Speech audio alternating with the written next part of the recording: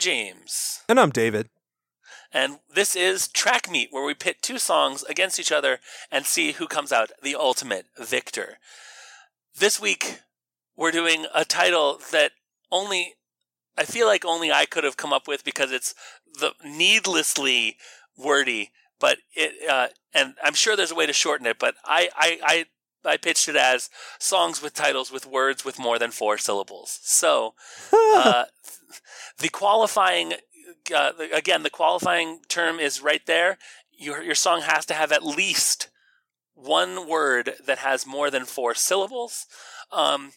Words like with like diphthongs like spoiled and oil. I would count as halves. So because oil, is that a 1 or a 2? I encountered this when I was writing an AC/DC based haiku, David. And I was like, wait, how many syllables is in the word soiled? And I went to my dad, he's a poet, and I was like, how many syllables are in the word soiled? Because it's really messing up my haiku. And he said, let me introduce you to the diphthong, which technically is a 1.5 syllable. Because you can either pronounce it as one like spoil or spoil. So yeah, diphthongs. Anyways, or you can pronounce that's it what like I would like to count that as. Should we encounter that? Or you can pronounce it like you're from Texas and go spald. Right. Exactly. Now, or like I've been listening to a lot of Paper News Out Loud, and they definitely take their diphthongs and make them 2 solid different spoiled like. Yep. No. Now I must ask this question: is the word required to be an actual word? I think that anything that is pronounceable, although I would like to exclude supercalifragilisticexpialidocious from contention. Well, that's fine, but there is a thought in my mind of a song with a very fantastic title that is all one word and is nonsense. Okay, I think that's fine. I have a guess as to what. I almost want to write down my guess as to what you're going to pick, but maybe to try and like do a called shot. But I'll just try and remember that I thought of it. Yeah. So I was thinking that our special category for this one could be number of words with more than 4 syllables in the title. Oh, see, I was thinking about the length and complexity of the word. Okay. Itself. Okay, so whoever gets it can just be one word, but we're going for more syllables than 4 will win. More syllables than 4, but also perhaps do those 4 syllables make a bigger impact than the other word? Okay, because we can get into some discussion on what does that word mean for the song. Sure, I like it. I wonder if I'm actually going to pick the song that I think you're going to pick in the hopes that you're not going to pick it. I actually need to go listen to the song to see if it holds up at all.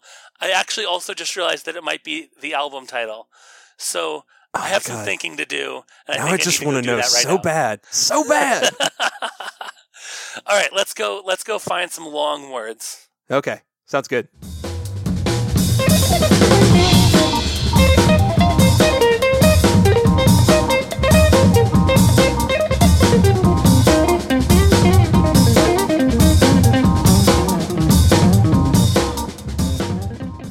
Welcome back to Track Meet, where we are going over our tetrasyllabic titles, and we have a guest. When we recorded our intro, we didn't know that we were going to have a guest, and so we didn't clean up the place or anything, but we have a guest joining us, and it is our dear friend Beth. Hi, Hello. Beth. Beth, where would you say currently that you are from? Buffy speak and... Oh, I was going to say Tuscaloosa. Okay. That is that doesn't really change. Yeah, I would say Buffy Speak is my main outport, my main export, really. Cool. All right. Well, yeah, and I was a guest on that show last year. You were our second guest, third guest. Okay. First from the group, though. Yeah. So yeah, and you are our very first guest, and so we are very happy to have you here, and also not knowing how this is going to go. So blaze this trail with us. So no pressure, and don't screw up. Not at all. Exactly. So the topic on the table is, of course, 4-syllable titles with words that have 4 or more syllables in them. Beth, as the guest, would you like to talk about your pick first? Sure. Okay. So my song is "The Predatory Wasp of the Palisades Is Out to Get Us!" ! By Sufjan Stevens. Oh, I am not quite sleeping. Oh, I am fast in bed. They're on the wall in the bedroom creeping. I see a wasp with her wings outstretched.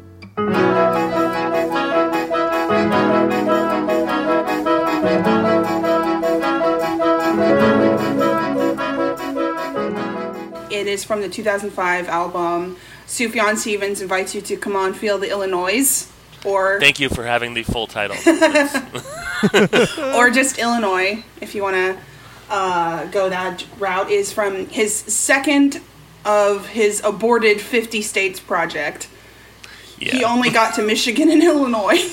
I was telling my wife he perfected it in Illinois, so then he was like, all right, well, Just gotta let's move on. take this one and leave.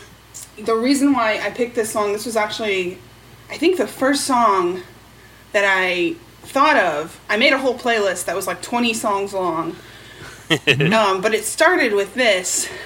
I love Sufjan Stevens so much. And this song really, I don't know, means a lot to me, sticks out to me from his discography, because it's about a lot of things that mean a lot to me, weirdly. It's like summer camp when you're a kid, potentially being falling for someone of the same gender when you're a child and not really understanding how that fits into your life, being religious. Right. Mm-hmm. It's a super, super complex story told in this song, and he gives this monologue before he performs. I've never seen him live. I would love to, but he gives this monologue before he performs it, and he's changed it up so many times that nobody really knows exactly what the story is. The basics are, he was at camp.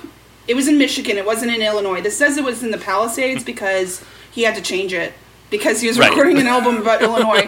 Which, okay, why didn't you save it for one of your other albums? But I guess this is just what the spirit was moving him to do.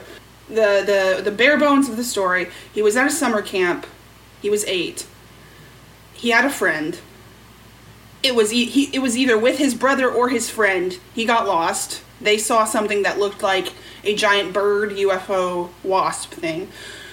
Then after that, kind of the story wavers. Like, either there was an actual wasp or they made it up. They saw something that looked like a wasp, and then they kind of ran with it the rest of the time.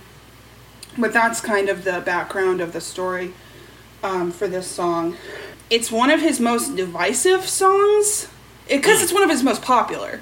Like this one, you know, Chicago, Feudal Devices, Casimir Pulaski Day. One of my favorite things to do, even before I considered, you know, talking about this song in a critical manner, one of my favorite things to do is go to the YouTube comment section of Sufjan songs and see people try to justify saying, no, it's his brother. No, it's his. He's talking about. It's about childhood innocence, which and that's one of the crux of the arguments of this song is assuming that gayness cannot be innocent. Right. And it's so funny to me. People just don't. It's one or the other. Don't And the story of the song, I guess I really haven't gone into that. Yeah. So he goes to the song is the narrative of the song is he's reflecting back on a summer he spent at a camp in Illinois, quote unquote. Right. He has a best friend there. He kisses him. They're in like lake or river or water or something like that. He kisses his friend. His friend gets stung on the shoulder by a wasp 7 times. 7. It's very important. I read so many things about this song before coming. I read like people who had written about this song for their college like English classes. I read like actual articles. I read comments of things. I read everything that I could get my hands on just to see different opinions. And then the song kind of descends into like and then Sufjan goes home from camp and is thinking about his friend and whether or not, he says we were in love, that childhood like relationship. Right. So a lot of people try to justify their bigotry.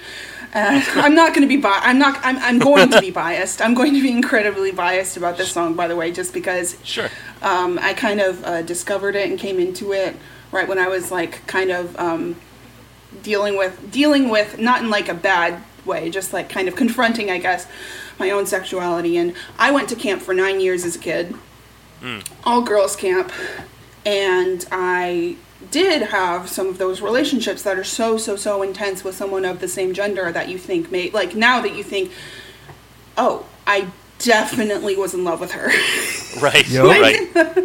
Right. She was probably one of my first crushes and stuff like that. And so I understand. God, summer camp, especially the one that Sufjan went to, which he's described as being, very like secluded in the mountains. And he's, in his 40s. So it was probably, pre all of that internet thing. Right. This song is just like, it's one of his most controversial. It's one of his most discussed. It's the whole, is the song gay or about God? I personally interpret it to be just about a kid who had romantic feelings for his friend at summer camp and is kind of reminiscing on that, and Absolutely. With some religious overtones because this is Sufjan Stevens. Right. Yeah. So this song just means a lot to me. It's probably my favorite Sufjan song. Yeah, and it just worked out super well. I was just like predatory. Yes. God, that syllable count. So yeah. All right. Awesome. Mm-hmm. Well, thank you so much for that. I love it. That's awesome. I'm really excited to pit it against these other 2 songs. David, do you want to talk about yours? All right, let's talk about Title and Registration by Death Cab for Cutie.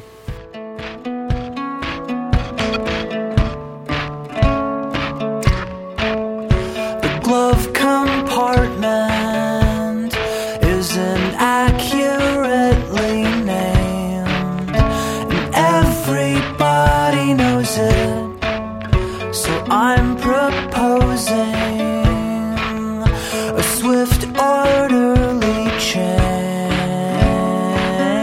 'cause behind its door I had Transatlanticism and Title and Registration in top of mind. Originally, I'd gone through lots of different songs, and then I looked at these 2 hardcore, and it came down to that this is, while Transatlanticism is gorgeous and wonderful and cathartic, this song is pretty much a perfect song in my book. The way it's constructed, the way it's written, the way it speaks. It's the 3rd single off of Transatlanticism, which became their major label debut. Mm-hmm. And the song basically tells the story of a breakup by using the metaphor of a car's glove compartment. Mm-hmm. So it's not any more... to explain it basically takes the length of an elevator pitch. But the actual song itself is far more nuanced and complicated than that, and it makes it one of Death Cab's... It's an entry point for that band. Like, if you've never Absolutely heard a Death Cab song, this is the song you can point to people. Yeah. And it is also possibly one of their most perfectly constructed songs. Yes, I agree. And I will leave more to our categories when we get to them. Okay, well, so I really like both of your mid to early 2000s indie rock songs. Meanwhile, Neutron, proton, mass effect, lyrical oxidation, your irrelevant mass spectrograph, your electron volt, atomic energy erupting as I get all open on betatrons, gamma rays, thermal cracking, cyclotron, any and every mic you're on, transuranium, if yours was uranium, molecule spontaneous combustion, pow! Law of definite proportion, gain, ink, weight, I'm every element around. Lead, gold, tin, iron, platinum, zinc. Meanwhile, no. What's funny about this is that all three of these songs are from the first albums I heard by each of the artists. So yeah, my introduction to Sufjan was on this one, and Death Cab was on that one, and Black Alicious. This is actually the very first song I ever heard by Black Alicious. It's called Chemical Calisthenics.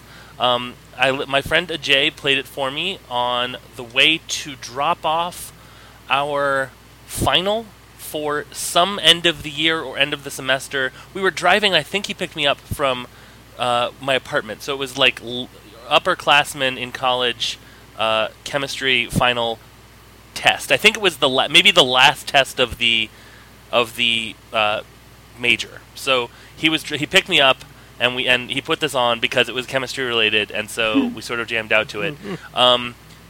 And it is just, we're going to get into it in lyrics, but it's basically a sequel to a very popular Jimmy Fallon video. Was Daniel Radcliffe rapping the Alphabet Black Alicious song, which was called Alphabet Aerobics, I think. Yep. That was produced by the same person, and this is basically the sequel to that, where it was like, what if that, but chemistry. So this is, that's really the long and short of it is, it's just very impressive, acrobatic rapping about concepts related to chemistry. It not only has a title with 4-syllable words in it, but many of the words within the song are also 4 or more syllables too. So I'm just saying that's something that I feel like it has going for it. And if this was just my plain old job, like this was my full time, I was like, I'm gonna go through this song and see what percentage it is of the song is 4 more syllable words. And then I thought, that's way too much work, and I didn't do it. So we're gonna go with a lot. And so this is several. And this is from an album I don't think I said. It's their second studio album called Blazing Arrow. And the whole album is just killer. It's just a really, really great indie rap album. So let's move into our categories. Beth, would you like to talk about the music of the Predatory Wasp Palisades is out to get us? Sure. Of the Palisades is out to get us. It's a lot. Yes. It's understandable. The music for this, it starts out very there's a flute, and it's very light and very airy, kind of summer campy, honestly. It doesn't change much for the first... the song's almost 6 minutes long. It's pretty much very light and plucky for the first 3 or so minutes, and then it comes in and it kind of gets... I have been trying to figure out a word for this for about 3 days now. I cannot figure out the word. There is a word in Christianity when you get overcome with spirituality, when you're worshiping or something, and you lose your mind, and it's you can't think about anything else, you can't talk about anything else, you've got tunnel vision on the Lord, and I can't think of the word. I'm beginning to think it's not actually a word, because every word that people say to me, I'm like, that's not it. But the closest that I can come to it, it's when it starts going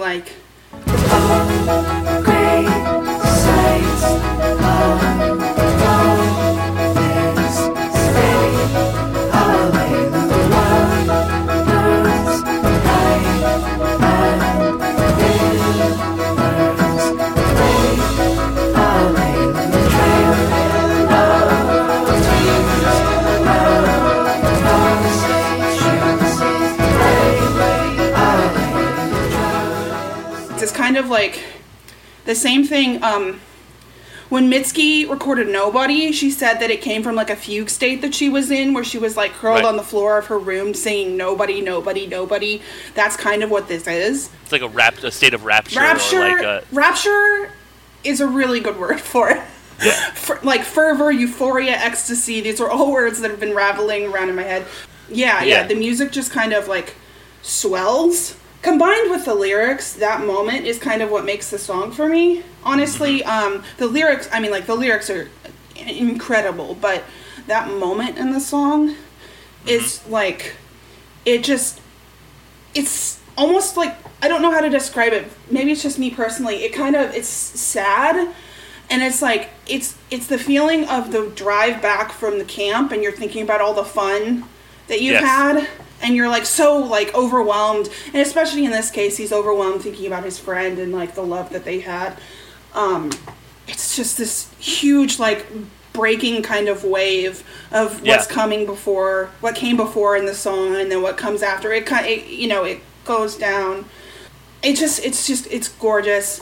I just love everything about it. It's like light. It's very Sufjan. It's very light and airy. It's actually one of his more like, I would say, composed songs. It doesn't sound as like improvised, I think, as a lot of his songs do, even though he probably works for, years on them. It does sound like he just sat down and he's like, I'm going to record a song about a camp today. This is not one of those songs. It's very like structured. Yeah. And I think I'm going to give it a 3. Oh, okay. I would, like, to be straight up honest, I would, for this song in particular, I would give it all 4s, but I don't want to do that. I feel like that's a cop-out. And when I think of the song as a whole, the music doesn't mean as much to me as the lyrics do. Okay. That's fine. So I'm going to give it a 3. Yep. But I'm going to tell you now, this music is a 4. Mm-hmm. Yeah. This music is gorgeous. Yeah. It is composed, and it's impeccably composed. Dynamics is a word I think of. I always think of that in the loud, quiet, loud thesis with the Pixies, which is always a thing. Tension, release, and continuing to build over the course of the song as we get to the swell and then the crash through it. Yep. I keep finding myself thinking of, like, In C by Terry Riley and Philip Glass and those sort of fugue phase pieces that they do where, it started off as just, basically you take 2 pianos and start playing them off rhythm of one another and you start building this phase loop out of it. But eventually when you start to orchestrate that as music, you get these dissonant tones that come across. And a lot of the horns and the woodwinds that are being used here are using a lot of those themes and tones that I've heard before. I also love the fact that this is a waltz. It's a 3/4 song. You could waltz and dance to this song, and it would work perfectly. And it just gets in my head of creating a dance out of this because it is eminently gorgeous in that way to be danceable. Which makes Palisades a great word to repeat. The Palisades. Oh, so good. So, I mean, I give it a 4. The music for this, I'm going to say, I think that you're right, Beth. I think that it's so tied in with the lyrics that the lyrics are sort of another instrument. I feel like that he is playing. That I feel like the music by itself is beautiful, and if this was like an instrumental, it would sound of a piece of the album and it would work absolutely. However, I would say that it needs the lyrics to boost it up to that level of like exaltation that you were talking about. So I think that I'm going to split the difference and give it a 3.5 because it's gorgeous and wonderful and beautiful. But I think that on its own, the music would not be as good as it is paired with the lyrics. Mm-hmm. So I'm going to give it a 3.5. All right, David, let's talk about the music of Death Cab for Cutie. How much time do we have? This song is sneaky good because it sounds like a real simple pop song. Mm-hmm. But they're playing in 4/4 time, but on 3 measures. which creates this weird disorienting feeling. Like, basically what it's doing is it's driving the song forward, but you've got this chord progression where you go up, up, up, and then back again, and then you loop back around over and over. So there's no resolution on how the music goes. And add on top of that how you've got, because live when you see them do this, it's kind of insane how they have to set it up, because Ben Gibbard has to play a drum machine and then as he gets back on the guitar, Chris Walla would jump off of his guitar over to the keyboard to go play the solo part, and they jump off the drum machine. Then Ben would have to jump back on the drum machine to play it. So there's a ton of layering of the sounds that are going on, but it never feels like it's not cohesive. And so I don't think it's like the most gorgeous thing I've ever heard, but it is so precise and so cohesively done. I went for a 3.5 on this. Okay. I think that makes sense to me. Beth? This is kind of getting into the re-listenability too, but this is the one song that has been stuck in my head like all week. I'm not joking. Like every time my brain is quiet, I hear the like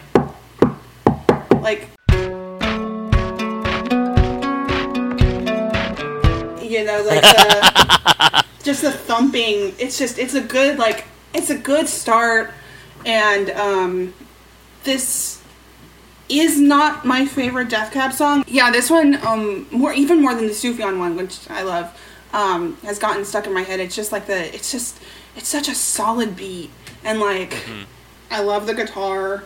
It's like it's quintessential Death Cab. It's just like Absolutely. You can't like.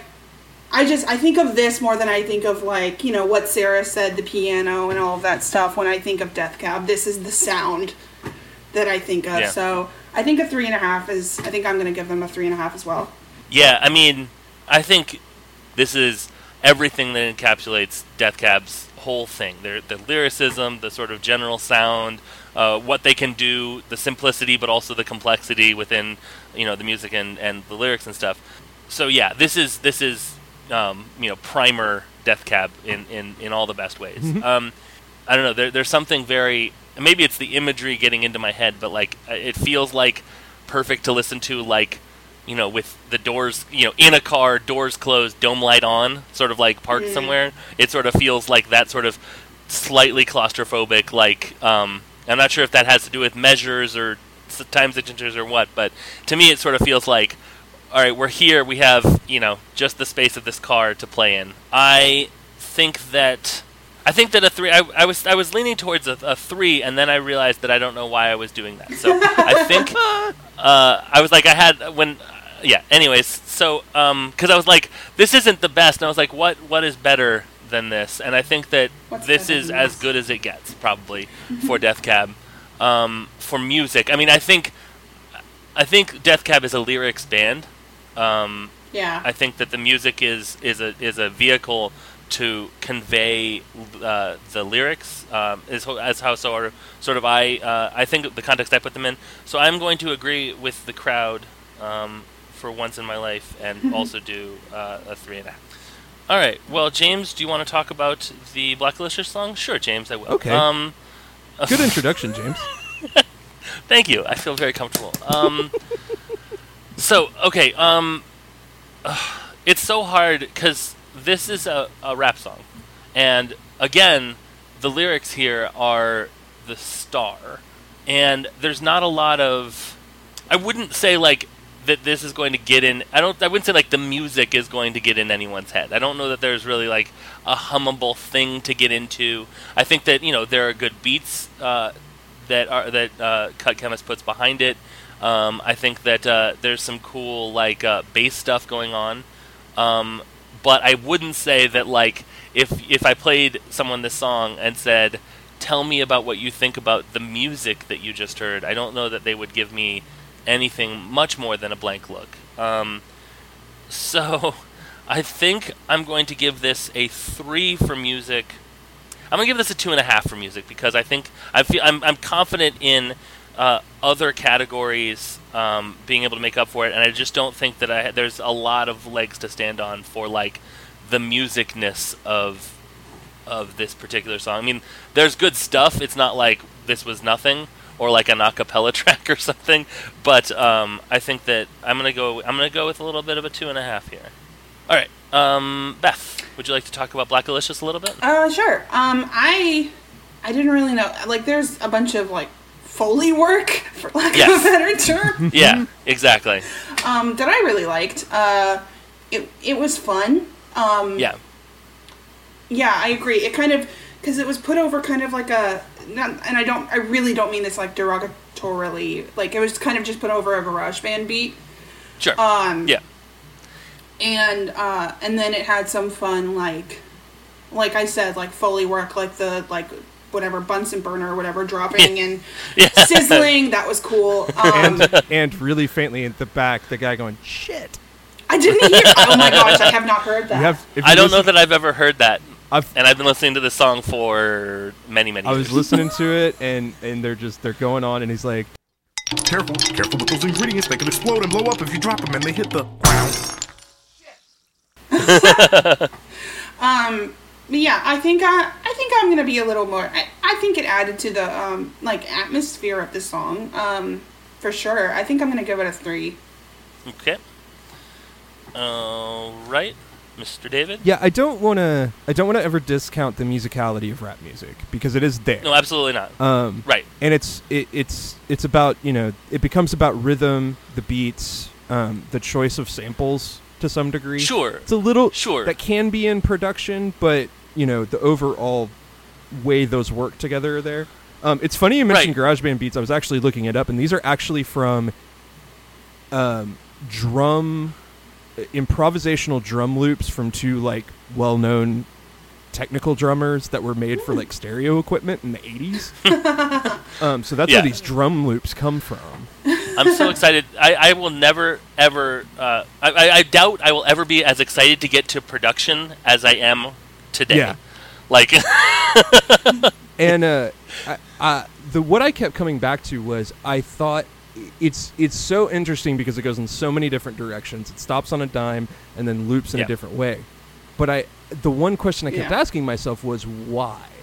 Why there's no groove to hook into in this song?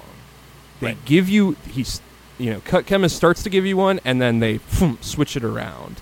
Right. And so at some point musically it feels like this is A, all about the lyrics, but B, it almost feels like it's just the lyrics were centered around these samples that they found and they kind of slapped together.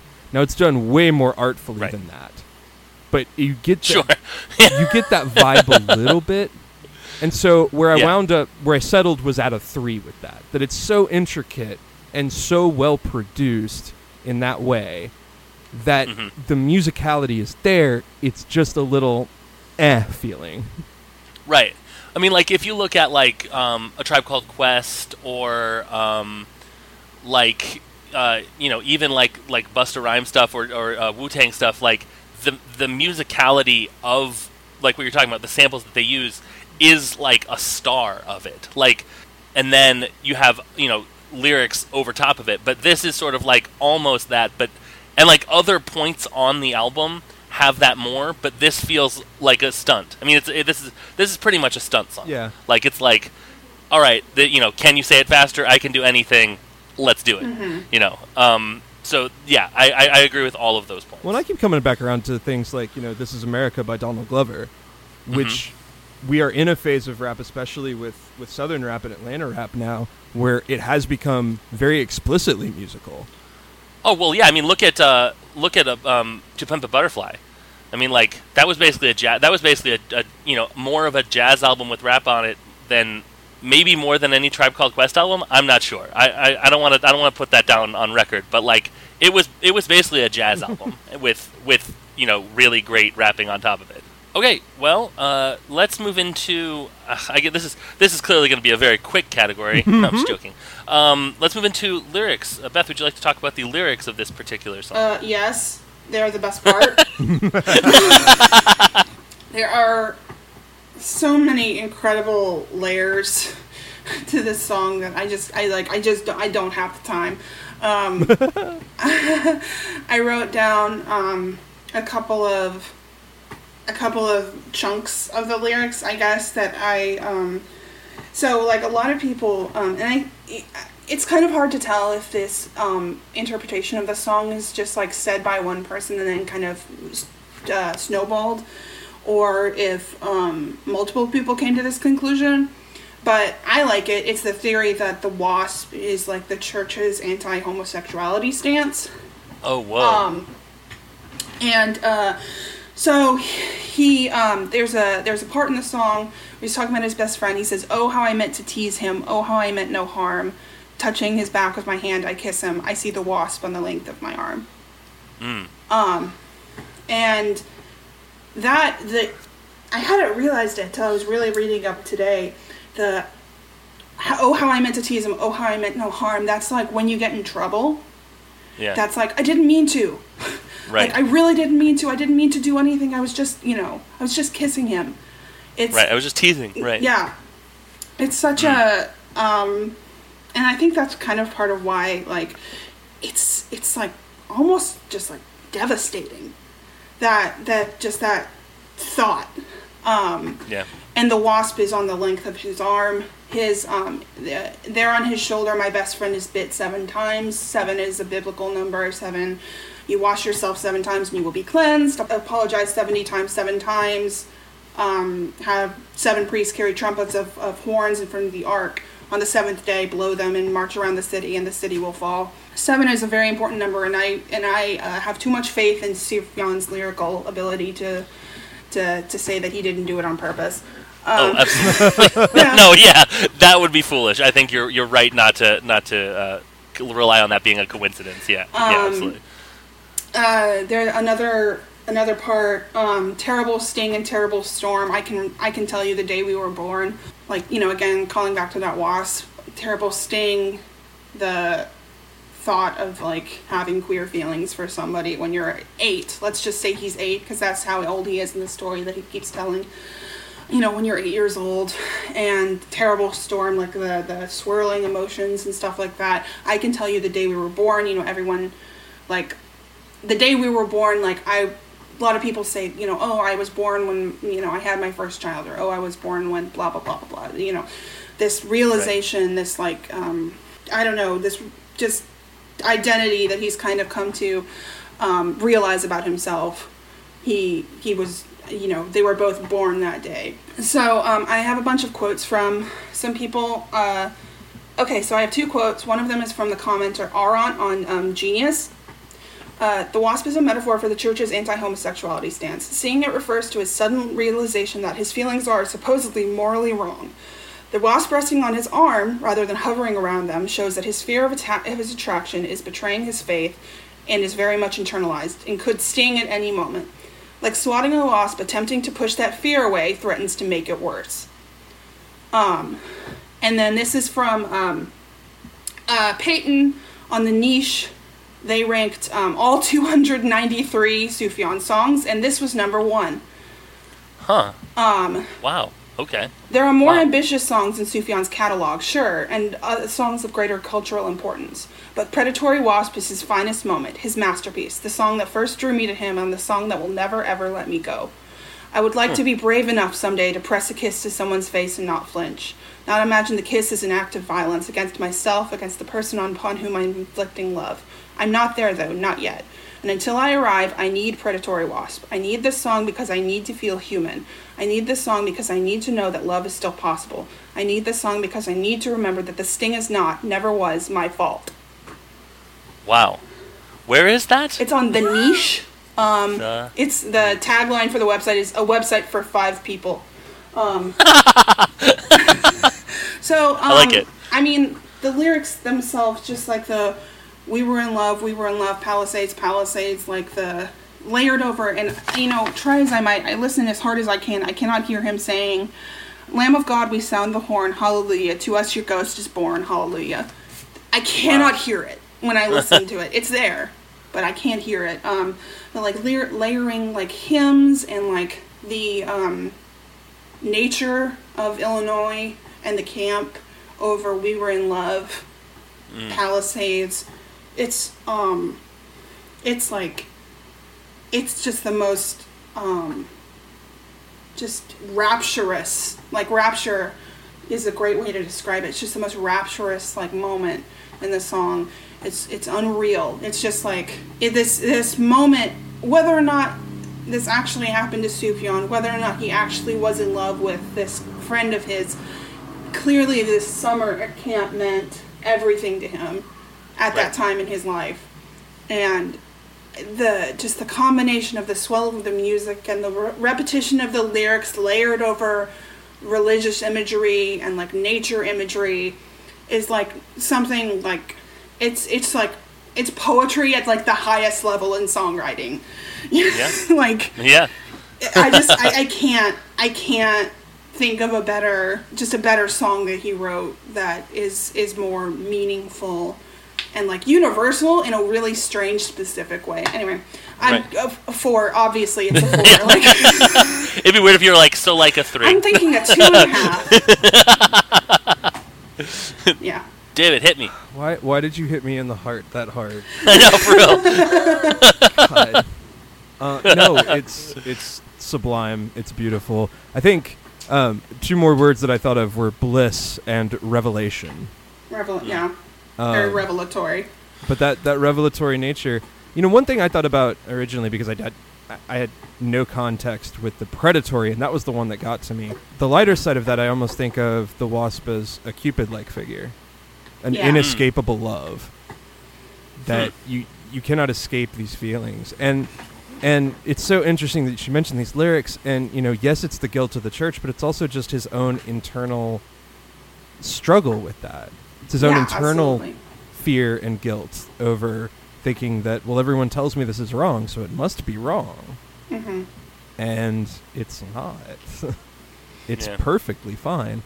But this is a song that deals with that. I think that's where we talk about the universal nature of it, in that everyone has a moment like this, regardless of where that sits. What he's done is that he's made it impactful personally to people who may not necessarily be queer, but can understand that in such a beautiful, poetic way.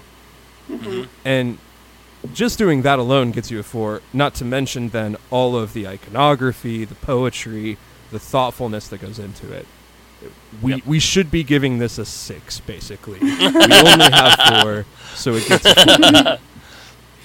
Yeah, I mean, the other thing that if I may have a third option, predatory wasp. To me, I think I don't think it's any accident that a wasp is also like white Anglo-Saxon Protestant. Yep.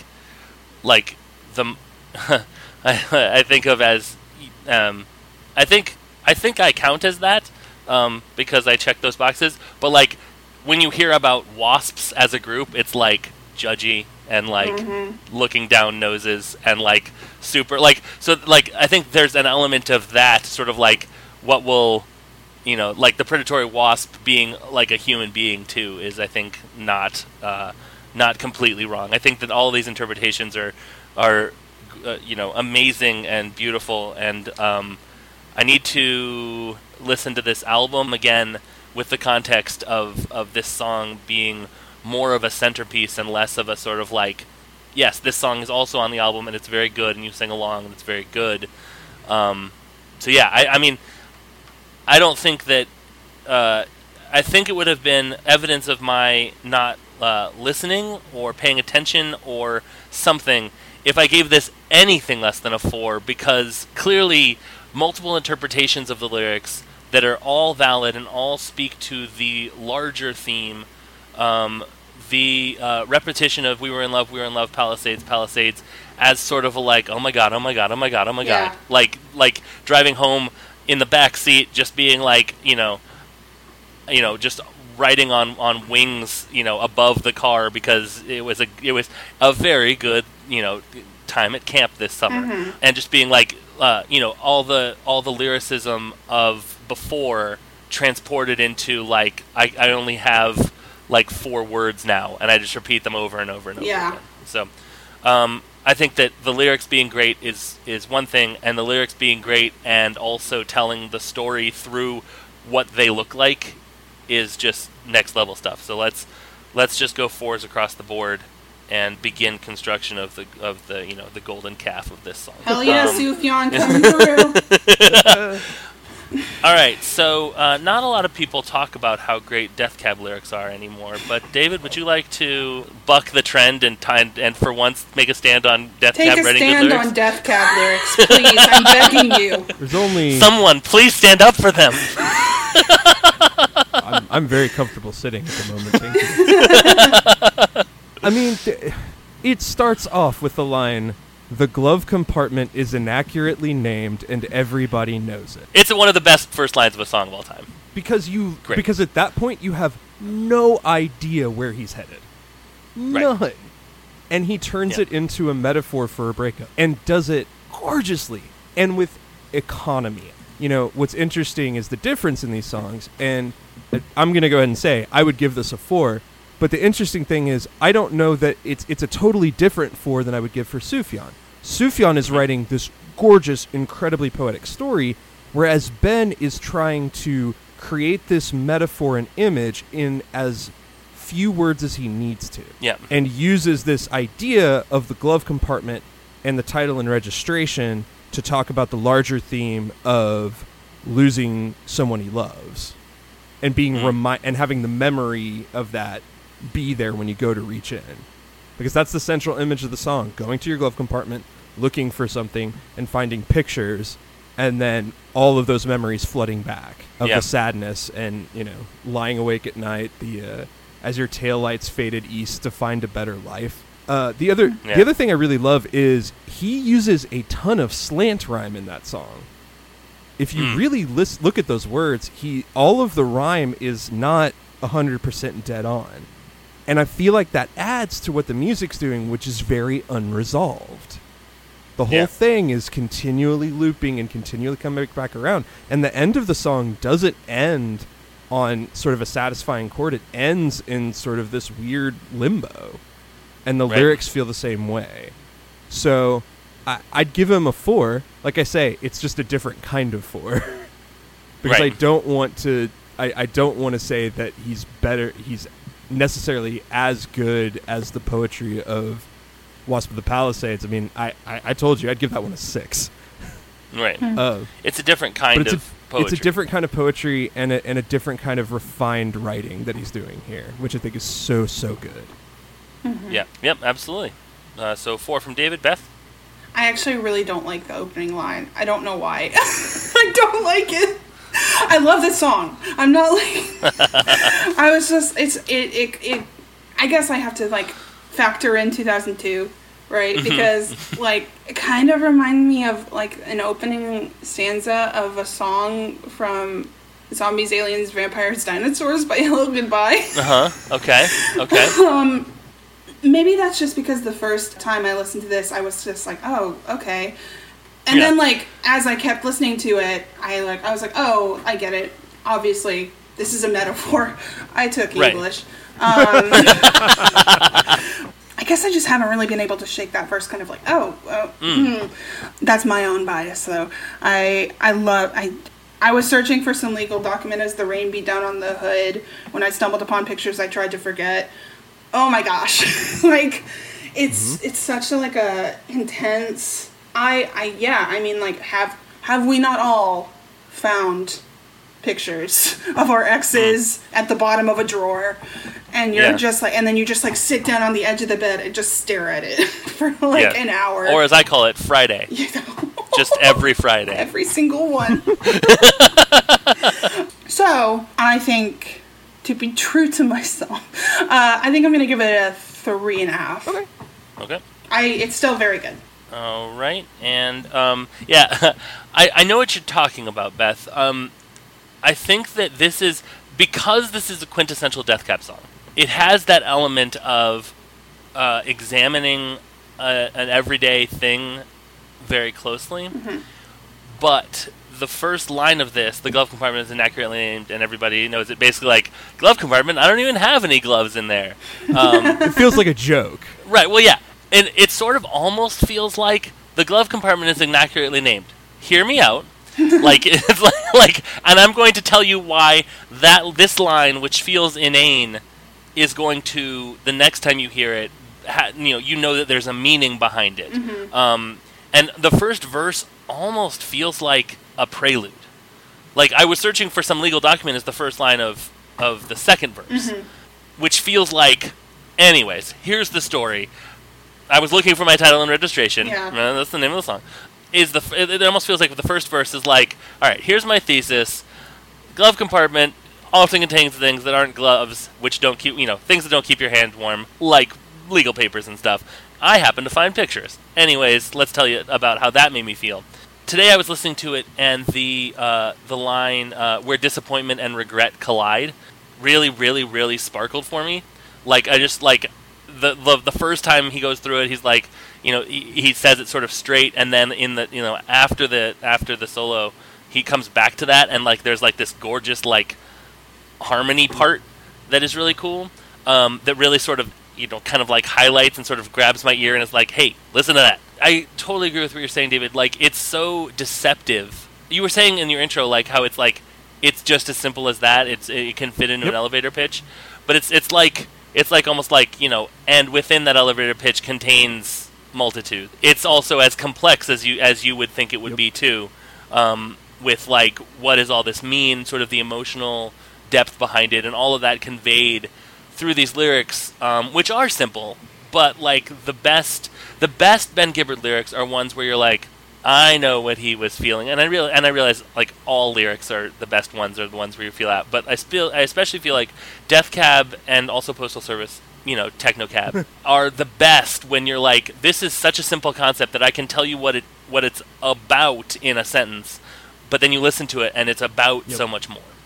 I think I'm gonna go 3.5 as well. It never has that what Sarah said moment where I'm like, the ground drops out beneath me, and now I'm about I literally to was my just doom. thinking of that. Like, I was thinking of the first, like, and it came to me then that every plan is a tiny gift from Father Time. Like, Right.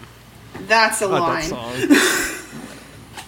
Yeah, and I was thinking of I What was thinking Sarah of Who's said? Gonna Watch You Die. I was thinking of what Sarah said. Yeah, I was thinking of but Who's Gonna Watch You Die, and it's sort of like there's no, now the ground is not there anymore. Transatlanticism, when we just chant, I need you so much closer. Right, I need you so much closer. Right. This is a podcast about Death Cab for Cutie. Yeah, scrap everything else. 4 syllables, 4 words. Death Cab for Cutie. Death Cab for Cutie. So yeah, I mean, I think that it's excellent, but I do know that Ben Gibbard can push himself just that one extra step further. Okay, so Black Alicious lyrics. As a chemist, no, I'm not gonna start like that. I was chemist, waiting though, for you to start that way. Let's be honest. Let's start there. As far as I can tell, not having looked at any lyrics per se, because I listened to it at a time when I wasn't really doing that for this Black Alicious, as far as I can tell, all of these chemical references are 100% correct, which is very cool. That is cool. I really like, especially the part where he says a sodium silicate SiO3, a water glass. I'm like, that is a water glass. You silly man. But like, mixing very quick conveyance with accurate readings of multisyllabic chemical names and stuff and chemical concepts.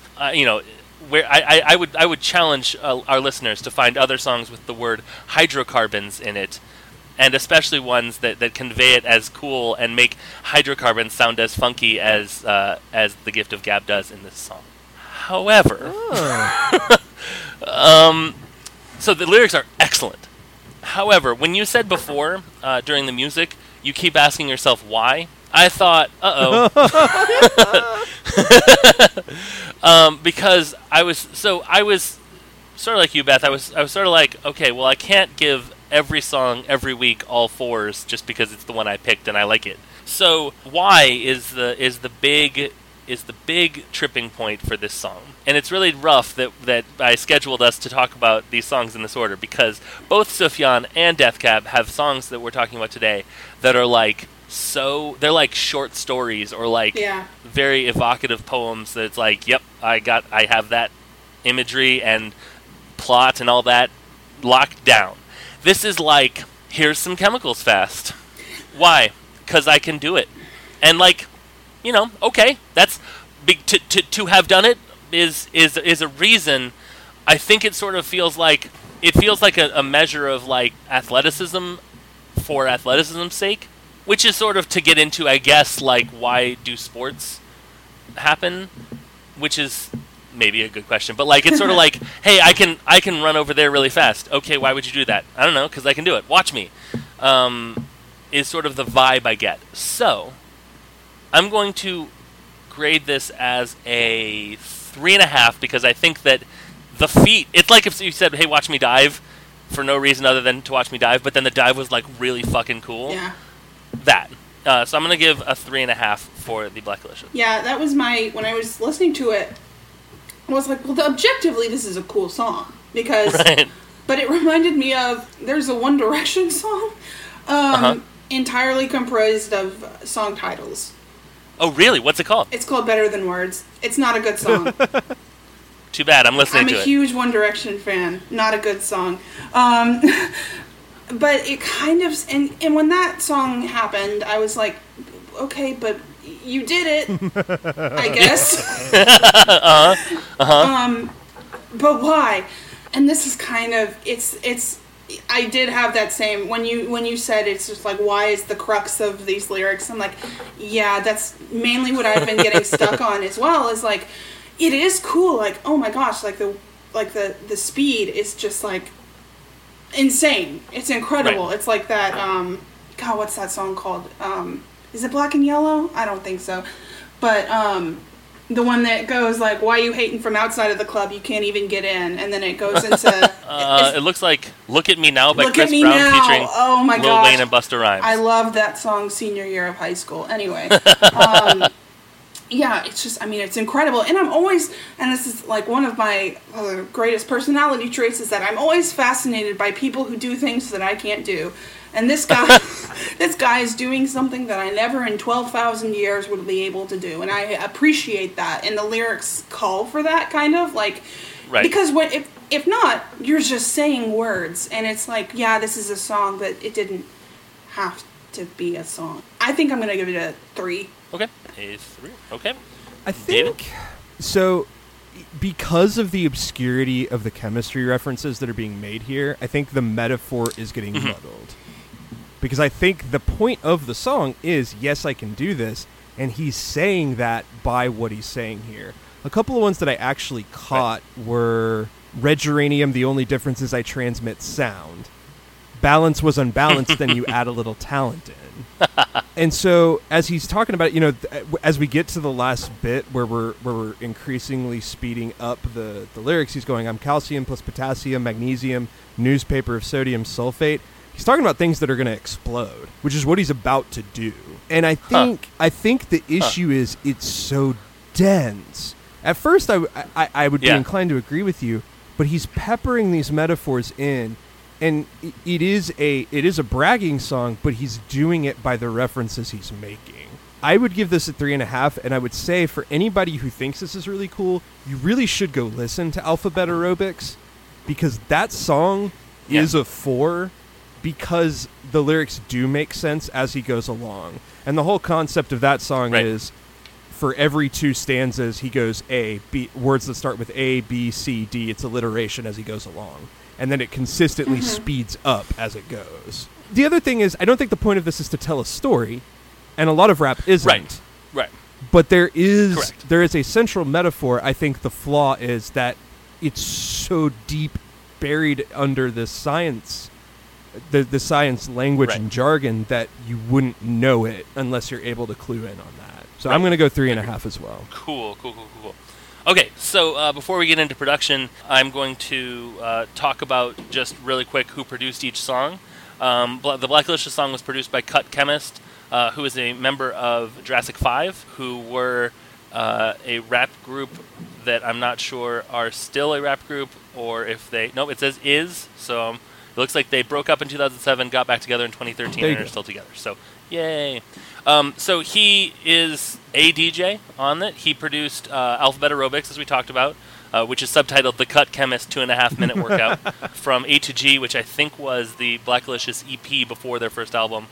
He produced the Jurassic 5 album Quality Control and Power in Numbers. He also produced this song and then other Jurassic 5 songs and Lyrics Born songs. So that was Cut Chemist. His real name is Lucas McFadden. So I thought it was really funny. So this Blackalicious song was produced by someone not associated with Blackalicious in it at all. Then the Death Cab song was produced by Chris Walla, who was a member of Death Cab for Cutie. He produced just so much Death Cab for Cutie until he left, and his last Death Cab album was Kintsugi. He just wrote on. He produced his last. It looks like the Open Door EP was his last production.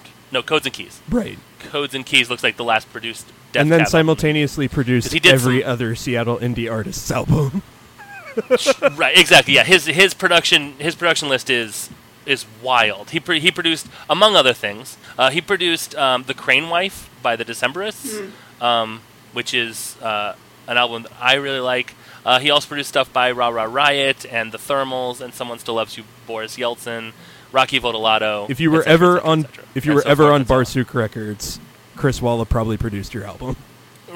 Right. Yeah, Not a Surf, and so yeah, that Chris Walla being in the band, you'd think that was as close to self-production as you can get until you get to Sufjan Stevens, who produced this this Sufjan song.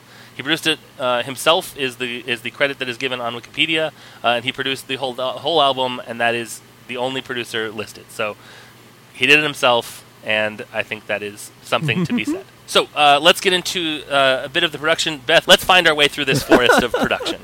Well, I'm not going to talk super long. I think I kind of got into it when it sounds like very, it's one of his cleaner sounding songs. I mean, Illinois as a whole is some of his cleaner sounding music. It's super clean, and it adds, I think, to the story that it's telling. I think if it were...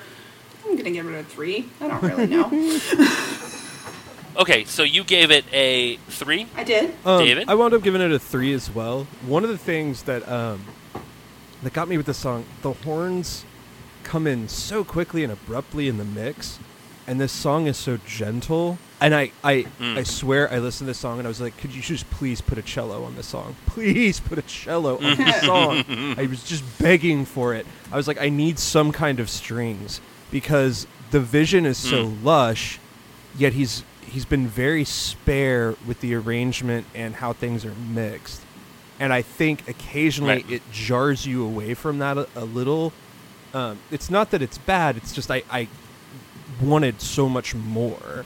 And I was like, if you put this in front of a whole orchestra, my God, it's gorgeous. You know, the thing I always think about, the producer is basically the director of an album. Like, it's their job to work with the artist to get things mixed and sounding the way they want, to say, hey, maybe this sound should go here, or this, or maybe we rearrange these verses because it makes more sense. And in this case, Sufjan's doing it all himself, so he's... And that's so appropriate for this album, dude. Like, director is like... They could have credited him as director, and I would have been totally fine with that. It's basically... Sometimes it... Especially, like, the title track feels to me like it's the opening, song of a musical that I don't know, that doesn't exist. Yeah, I think the production sets it firmly in its time and in a way that is occasionally slightly distracting, but still incredibly clean, as we put it, and incredibly clear so that we can hear the story that's being told, which is very important. Yeah, I can agree with that. I think so. My guide in this, through this labyrinth of talking about production, is, does it sound right? Like, does it sound like what I'm supposed to hear?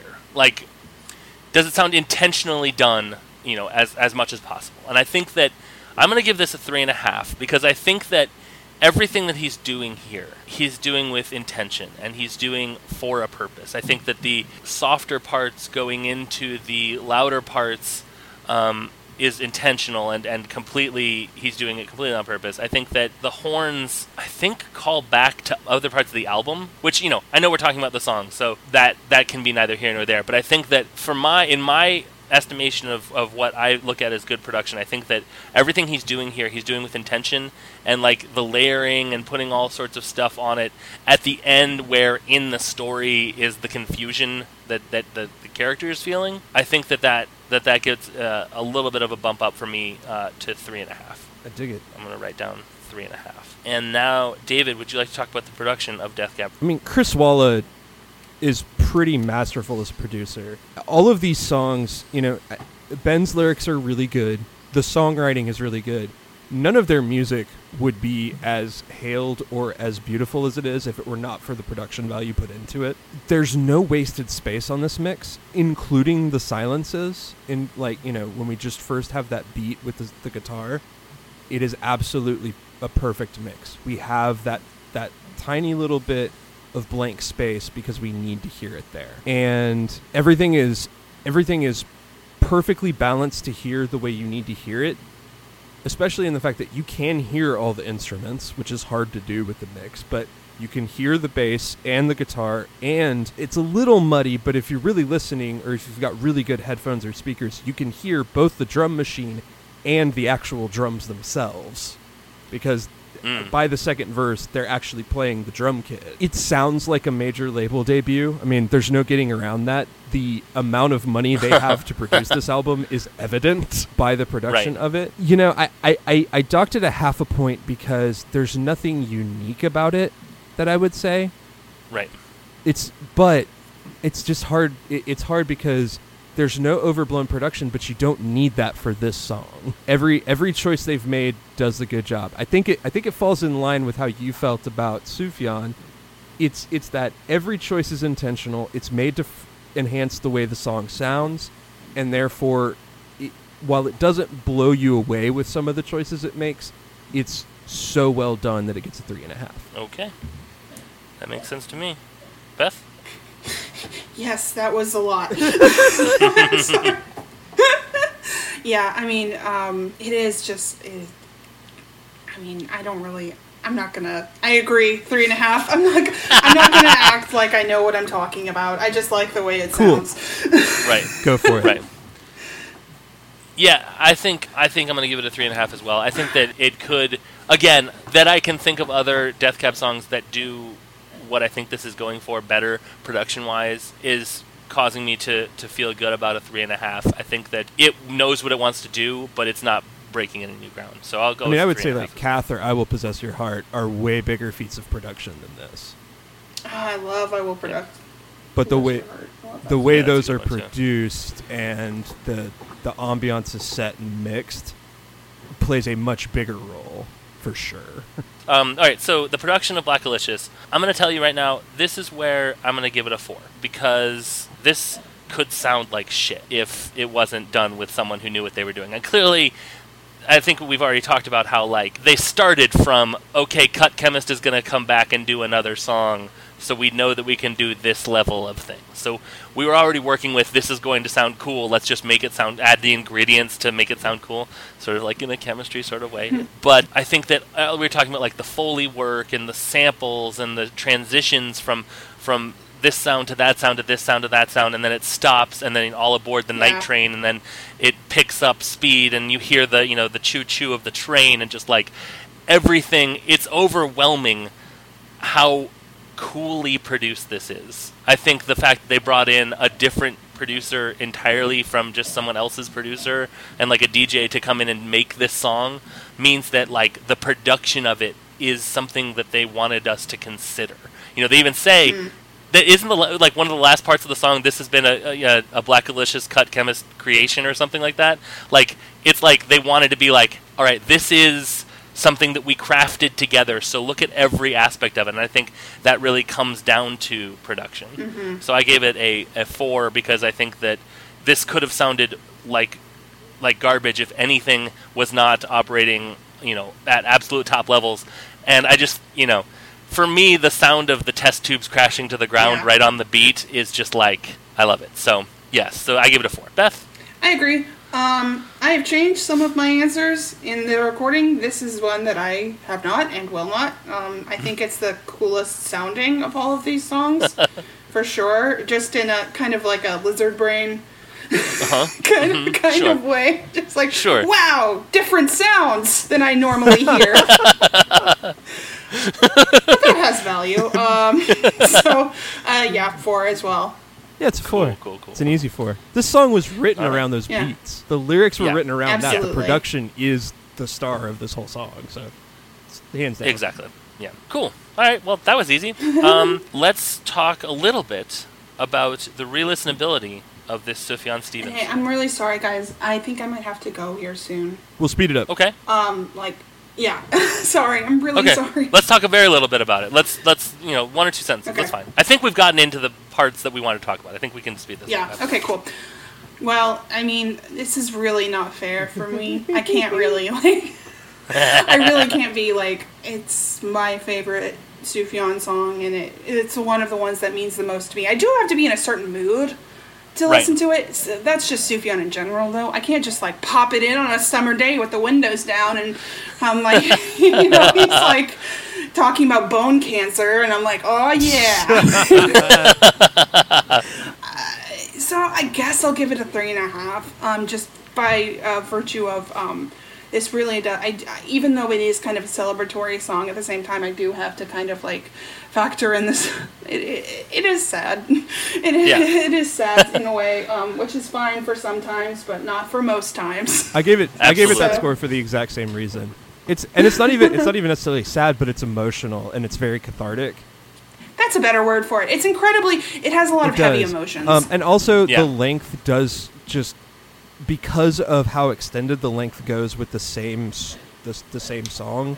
I do think that's a part of it where it's not one you necessarily want to repeat. I want to have it, digest it, enjoy it, and then come back to it a little bit later. And so Yeah. Okay. For me, I want to re-listen to it, but I want to re-listen to it as part of the whole album. So, to me, it was a little bit frustrating to be right, just this one part. Okay, this is one part of this larger thing. So I gave it a 3 just because, as part of the whole album, I like its placement and its positioning more than I liked listening to just the one part over and over again. So Death Cab 4. re-listenability. Okay. Also 4. It's such an earworm, man. There's no way around Yeah, it. it really Yeah. like I said, this really has been the one that has stuck with me this whole week. Just like the pounding of the drums and the Yep. I love it. I actually increased my listenability of Sufjan up a half a point because I have had that one in my head all week. Oh, All right, good. So Death Cab, I'm going to give it 3.5 because I love it. I love re-listening to it, but I would rather be listening to Plans. So 3.5 for that Oh, one. that's me. With every music, There you though. go. Probably, true. I would just That's true. probably rather be listening to Plans. I'm going to give the Black Alicious song a 3.5. I love it. There are catchier songs on the album, and once you get over the athleticism of it, it still sounds cool, but I think 4th listen in a row, it would be sort of done for me, Yeah. and I love this a lot. So 3.5 from me.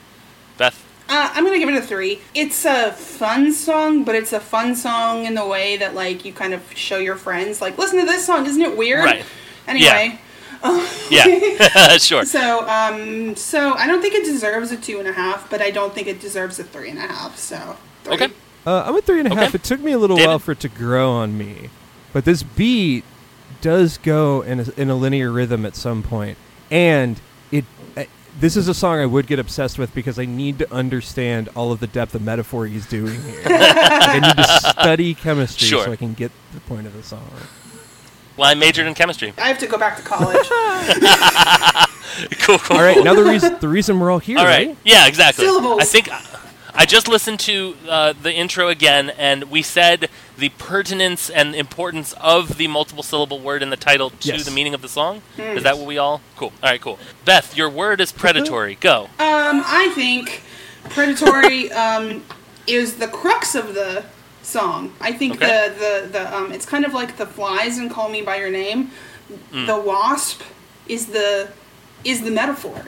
It is the metaphor, and Sufjan is kind of it is predatory in his story that he tells. He sees a wasp, scary big wasp flying, but it makes you read into it in a certain way that could be anything. Like predatory how? Predatory in Right. that it wants to take advantage of you, predatory in that it wants to hurt you.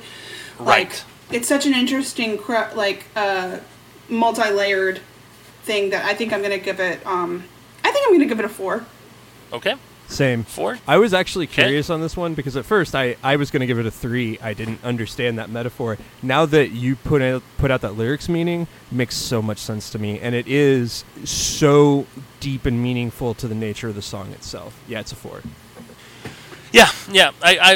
I'm gonna say 4 too, because the word predatory belies the nature of the song, but then comes back around and justifies it. So it does. I think that word does make the entire song hinge on it. All right. Registration. It does point to the metaphor, but it points to it in that sort of cheeky way that I know that it belies the better message that's there.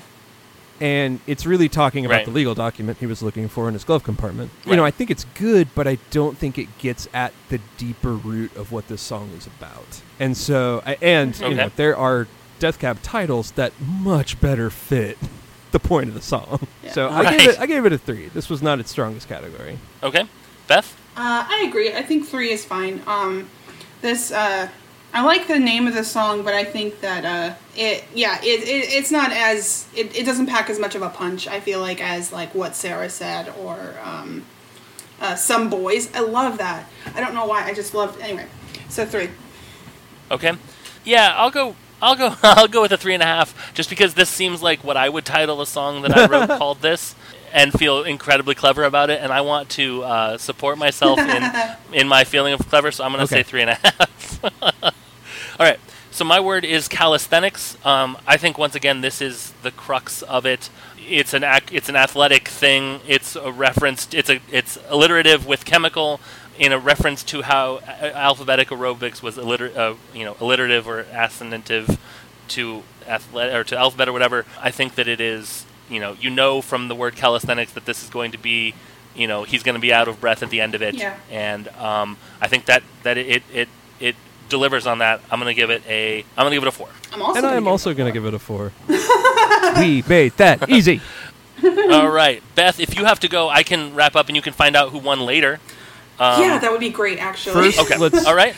Do you want me to plug or do? Yeah, Okay. plug away. All right. I am on Twitter at Beth Eleanor with 2 R's, BETHELEANORR. And I am on Instagram at Beffstagram. That's BEFF-stagram. And you can listen to my shows, which are Buffy Speak, which is a Buffy the Vampire Slayer recap podcast. I have The Fourth Journal, which is a Gravity Falls recap podcast, and I have a actual play fictional horror podcast called Apodolesma. So you can listen to any of those. And listen to Illinois. It's a really good album. Absolutely. And in fact, I did the math while you were talking, because that's when I could do it. It won. Yes! Sufjan won 54.5. I'm 2 for 2 on competitive podcasts. Death Cab got 53. Blacklicious behind it with half a point with 52.5. Wait, I got 61? You got 54.5. 54. I thought you said 61. And I was like, pardon? That doesn't matter. Oh, awesome. That was Yay. so Another- close. We picked Congratulations. such good songs. Another Exactly. statement for Sufjan Stevens' supremacy in the human race. Perfect. right. Beth, thank you so much for being on You with guys us. are the Take best. care. I love you so much. Love you too. Talk Bye, to you later. everybody. Bye. Hey everyone, it's James from Track Meet here, the podcast you just listened to. Just wanted to do some end of the podcast housekeeping. If you want to follow us on Twitter, we are at TrackMeetCast. I believe we're also at TrackMeetCast at gmail.com for emails. I think it's trackmeetcast.home.blog for the blog that we never update. That one's not a really good thing for you to go check out. We have a Facebook group. If you search Track Meet Podcast, you can join that. But mostly the Twitter at TrackMeetCast. I am at Unabashed James, and David is at Big Mackin Pod. Beth gave her stuff, so I think that's going to do it. I hope you've enjoyed this episode. We're sort of figuring out guests on this one, so we'll have some more guests next time. And until then, from David and me and Beth, #SongFight.